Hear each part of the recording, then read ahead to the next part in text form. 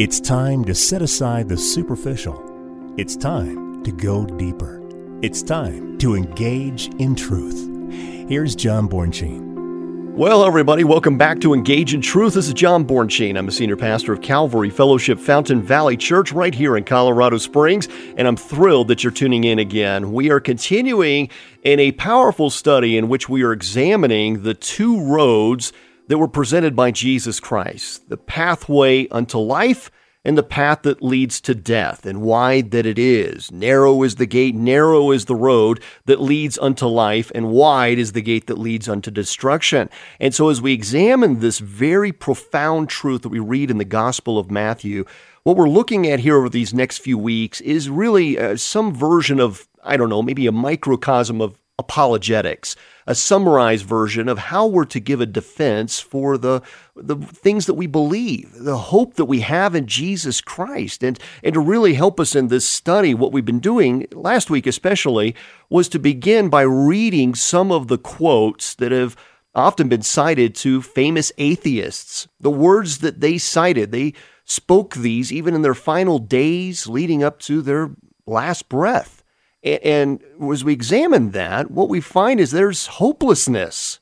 These individuals were right at their final days, into their final breath, and there was no hope to be found in them. These individuals who claimed to have the answers to life, individuals who many looked up to, even today, because perhaps they were philosophers of ancient times and individuals of great prominence or stature, individuals of wealth even, and people looked up to them and wanted to know what made them tick, what were their beliefs. And unfortunately, as they were seeking the treasures of this earth, they neither knew God, nor proclaimed Him, nor desired to know Him, and this left them empty in the very final moments. And so what we want to do is be convicted by this and take us into the depths of Scripture so that we know what we believe and why. And to those who are listening who haven't made a decision for Christ, or if you're living a very nominal practice of worship where you just haven't really been set apart at all, there are no fruits of righteousness coming from you. Perhaps you raised your hand in church one day and you said you're going to give your life to the Lord, but you have really done nothing with it, and you continue to live as the world lives. These are the kind of broadcasts you need to hear, that it's time to make a decision. You can't walk the middle ground. You can't be the Church of Laodicea where you're neither hot nor cold. You need to make a decision for Jesus Christ and declare that allegiance and be known, because you don't want to blend in with the world anymore, but you want to be known as a follower of Jesus Christ. You want to declare Him boldly before men, as Christ will then claim you and declare you boldly before the Father. And so this is a convicting study. Let me take us back to 1 Peter chapter 3, verse 15 for a moment. He says, "But sanctify the Lord God in your hearts, and always be ready to give a defense to everyone who asks you a reason for the hope that is in you." We have a great hope that is in us. And so it's a time to understand the why and to know what we believe and to be able to convey that with passion. Do you live this and believe this or not? And so to help us in this discussion, Dr. Steve Ford is back in the studio with me. Dr. Ford, welcome back to Engage in Truth. Thanks, John. That's why you are such a great preacher. I'm just here, I'm thinking amen, amen, amen to everything that you're saying. That was such a wonderful intro, and so sad. So many of these people who were considered brilliant by the world standards got it wrong. They totally missed the mark, and there's no second chance. Like you said last episode, it's for man once to die and then the judgment. There is no second chance after this life. This is our opportunity to choose for all eternity. That's right. And so we wanted to read a scripture in regards to God's wrath on unrighteousness. It's Romans 1:18-23. "For the wrath of God is revealed from heaven against all ungodliness and unrighteousness of men who suppress the truth and righteousness, because what may be known of God is manifest in them, for God has shown it to them. For since the creation of the world, His invisible attributes are clearly seen, being understood by the things that are made, even His eternal power and Godhead, so that they are without excuse.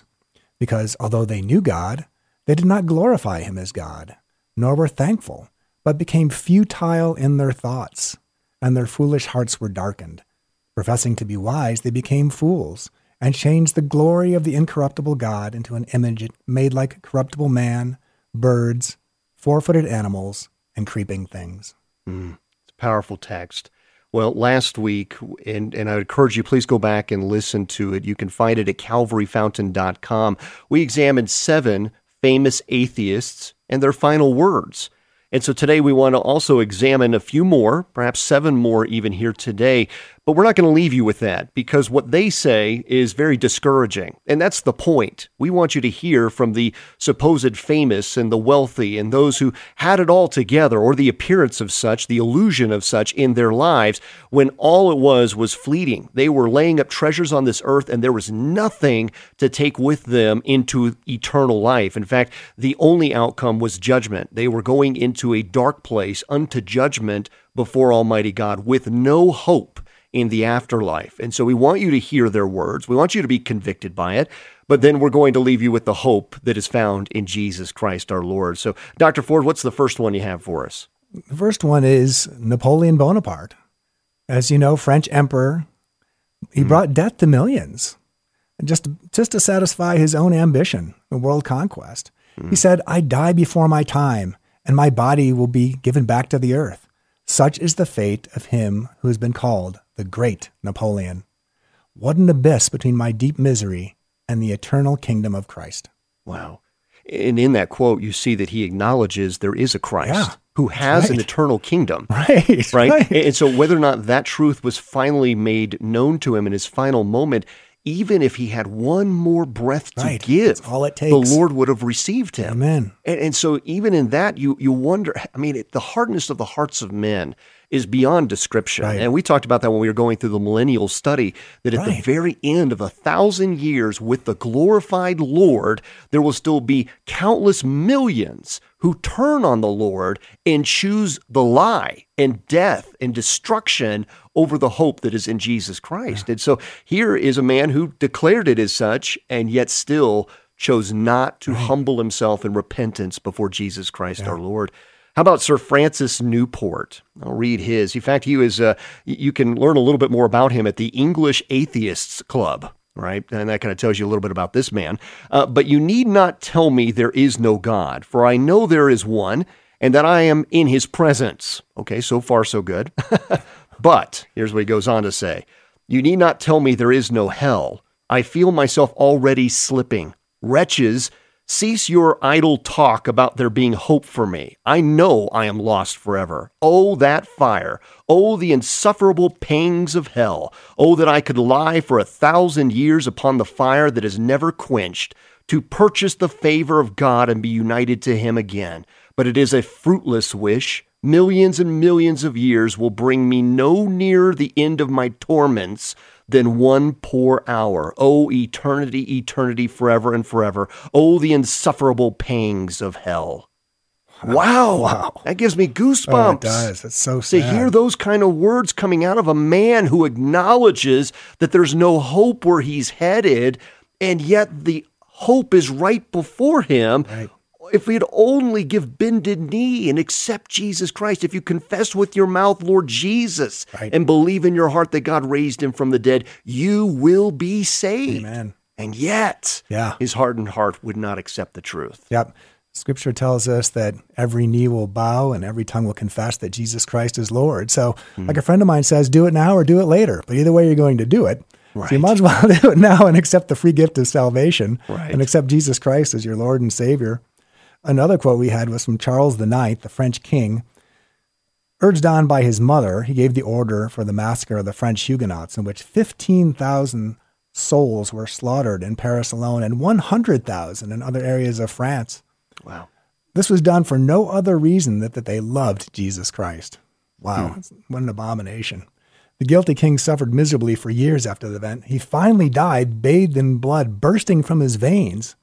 To his physicians, he said in his last hours, asleep or awake, I see the mangled forms of the Huguenots passing before me. They drop with blood. They point at their open wounds. Oh, that I had spared at least the little infants at the bosom. What blood! I know not where I am. How will all this end? What shall I do? I am lost forever. I know it. Oh, I have done wrong. Wow. I mean, that type of burden of the decisions in this flesh to take life to wear the consequences of that sin and not to release it to his Savior. Right. I mean, he has given us the freedom from our iniquity. In Hebrews, he says that he will remember our lawless deeds no more, as if sending them from the east to the west, never for the two to meet again, that God chooses to be forgetful, to not remember our iniquities. That's the hope in Jesus Christ, that I can go in pure and undefiled because of his atonement behind me, over me, upon me. And that's the purity of the bride of Christ that's presented back to him by his own work to purge the sin from us. That's hopefulness. That is. I mean, no matter what I've done in this flesh, it can be cleansed wholly, fully in Jesus Christ. That's what he needed. He would have been set free from the shackles of this bondage had he just confessed faith in Jesus Christ. David Strauss, he says, my philosophy leaves me utterly forlorn. I feel like one caught in the merciless jaws of an automatic machine, not knowing at what time one of its great hammers may crush me. Wow. Now, I do find it interesting to note that after he published The Life of Jesus Critically Examined, which is a book in which Strauss attempts to negate the divine nature of Jesus and claim that the Gospels are mythical instead of historical, that Strauss was forced to take leave from the university where he taught. And during his leave of absence, he was elected to a German political chamber position, but was forced to resign due to his religious views. He then published another work titled The Old and New Faith, again disputing the divine nature of Jesus in favor of a version of Darwinism when he suddenly fell ill and died. Wow. Okay, so you're talking about the Lord not turning a blind eye and deaf ear when someone knows the truth of him and is now trying to make the case to deceive the world that he is not him, right? Trying to take away the royalty, the majesty, the identity of Christ. So it's not that he didn't know. He knew who Jesus was, and he, in the hardened heart like Judas, chose to reject the free gift of salvation, rather choosing the flames of hell than to give bended knee to Jesus Christ forever and ever. I mean, that strikes a blow into my heart for him as well. It definitely. I think you made a great point, too, that there is nothing that any of us can do. There's only one unforgivable sin, and that is obviously to reject that saving opportunity and offer by our Lord and Savior Jesus Christ, to say that the things of God are the things of Satan, to say that good is evil, just like that. But I think it's important that everyone out there understand that there's nothing that'll make you too filthy. There's nothing in you too dirty that Jesus Christ can't make white and pure and clean. That's right. Amen. Amen. We have a quote from Joseph Stalin. We all are familiar with Joseph Stalin. And part of this is also from an interview with his daughter, telling of her father's death. My father died a difficult and terrible death. God grants an easy death only to the just. At what seemed the very last moment, he suddenly opened his eyes and cast a glance over everyone in the room. It was a terrible glance, insane or perhaps angry. His left hand was raised as though he were pointing up to something above, bringing down a curse on us all. The gesture was full of menace. The next moment, he was dead. Wow. And I have that quote here. Let me read this. As he literally choked to death as we watched, is that quote. Wow. And I just find that, as you think about the men who had great disdain for the Lord in a raised fist of rebellion, almost like Herod himself. We've heard the stories of Herod the Great, and I've even taken tour groups there in Israel, both to Masada, to the Herodian, and there at the Herodian where his sarcophagus was kept and raided. It is said that at the time of his death, he wanted thousands of Jews to be executed so that they would be in lamenting remorse rather than celebrating his death. So sick. And yet here's a man who knew, even of this Jesus who was in his territory, he knew he was a king. He was fearful of losing his throne. And so rather than give submitted, bended knee before him, he chose to execute or seek to destroy Jesus rather than submit to his reign. And so you see this time and time again of the men of power who are in love with their power, and yet their power is fleeting. Look at the Egyptians time and time again as they would build these immaculate tombs. I mean, even ones that we celebrate today, and look how wonderful and glorious and splendorous those are. And yet they are nothing more than a tomb that have been raided time and time again. there was no hope. There was no passage for them into the afterlife with hope because they sought a life of power and fleeting pleasures. They did not seek to give bended knee before the God of heaven and earth, of Yahweh himself. And so you see that in Joseph Stalin amongst many others who were dictators through and through. We have another one here of Anton LaVey. And just to mention his name just grieves my heart because we know this man, his whole life was just a fraud. He even created the Church of Satan, and his daughter claimed that in their time together behind the scenes, he admitted that the whole thing was just to make money, that he plagiarized the Book of Satan. He did all these horrible things, sexual abuses to students, physically abused his wife and his family. He was a complete fraud through and through. And so this man was nothing but a path of destruction for others and just a force of destruction in and of his own choices. But his last quote is, this is what at least we have as a quote. He says, oh my, what have I done? There is something very wrong. There is something very wrong. So terrifying. It is very terrifying. And you think that in this moment, even though he knew the Lord's decrees of his word, he chose, like some of the others that we've already cited, to give a countering message. You meet with many atheists, they actually know more about the Bible than many Christians do. Right. So they're very well versed in Scripture because they want to try to justify their sinful position. They want to try to justify the fact that they're not accountable to anybody, especially a higher power whom they will stand before someday. So here's another man, case in point, who knew the truth, rejected the truth, wrote an opposition to it, and then in his final hour, there is no peace. Shocker, right? Yeah. No peace, as he knows that there is a destination of only destruction. Yeah. And that's why we grieve, even as we read these here before you today. So many of these remind me of the parable of Lazarus and the rich man, and where they're afraid of the dark, they're afraid of being alone. And that's really what we see with the rich man. That's right. Winds up in that same situation. Another quote we have is from Gandhi. Though raised in a Hindu family, at his death, he said, "For the first time in 50 years, I find myself in the slough of despond. All about me is darkness. I am praying for light." And as we had talked about, this is we off air, we had talked about this by the world standards at the time, very famous person who is considered to be a very, very good person who had done a lot of good things. That's right. But of course, by the Lord's standard, we've all sinned and fallen short of the glory of God. That's right. That's right. And we've talked about a time or two already of Matthew chapter 7.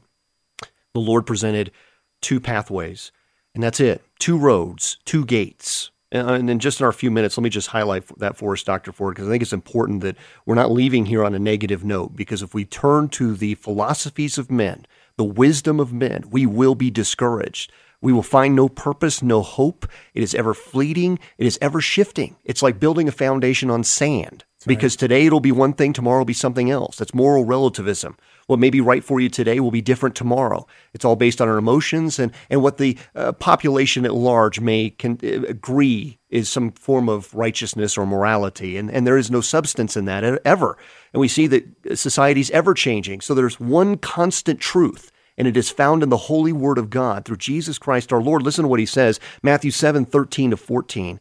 "Enter by the narrow gate. For wide is the gate and broad is the way that leads to destruction, and there are many who go in by it, because narrow is the gate and difficult is the way which leads to life, and there are few who find it." There are only two gates, two paths, only two destinies before every man, and each of us must choose one or the other. And many would suppose that men are confronted with an almost infinite number of alternatives to them, because that's the way men think. We don't want to be limited to only one way, but the Lord Jesus narrows our choices to only two: the world's way in religions or Christianity. Right. The world's religions rest upon and are defined by man's work, according to Isaiah 64:6, and Christianity rests on God's work on behalf of man. The small gate is the entrance to the narrow way, the way which leads to eternal life. And that gate is our Lord Jesus himself. In his very words, he says, "Then Jesus said to them again, most assuredly I say to you, I am the door of the sheep. All who ever came before me are thieves and robbers, but the sheep did not hear them. I am the door. If anyone enters by me, he will be saved and will go in and out and find pasture. The thief does not come except to steal, to kill, and to destroy. I have come that they may have life and that they may have it more abundantly.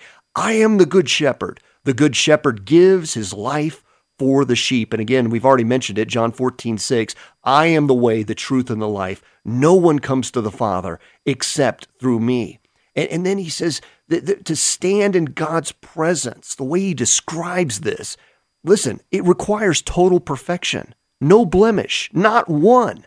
That's because he's that holy. So the only way to stand in his presence and dwell with him forever is to be perfect, according to Matthew 5:48. So to have perfection, you have to be covered with perfection, and that's where Jesus has covered you with his perfect blood, just as the blood of the Lamb covered the doorposts in Egypt, that they would not die in the presence of God but live, so he has covered you as well. He says in 1 Peter 1:18 and 19, that knowing that you were not redeemed with corruptible things like silver or gold from your aimless conduct received by the tradition of your fathers, but with the precious blood of Christ, as of a lamb without blemish and without spot. And so likewise, Jesus invites all of us into eternity, but we're not dressed appropriately. Therefore, we must put on a new wardrobe. But the clothing alone will not suffice. So we need to put on Jesus so that what is seen is wholly him and not our filthy rags. That's why Paul tells us in Galatians, for as many of you were baptized into Christ have put on Christ. It's more than just a change of clothing.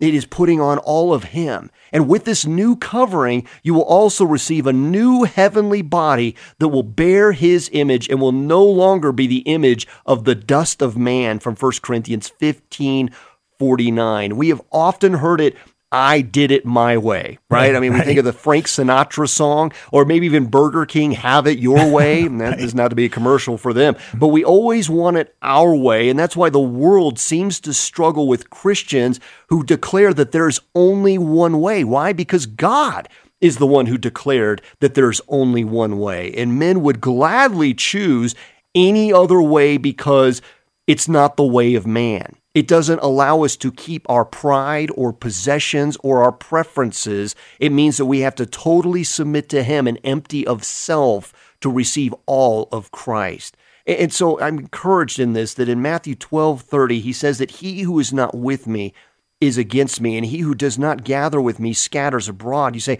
how am I encouraged by that? Because there really is only two ways. And if you're with the Lord, there is wholly the hope that leads to life. And it's not a hope maybe, it's a hope assured.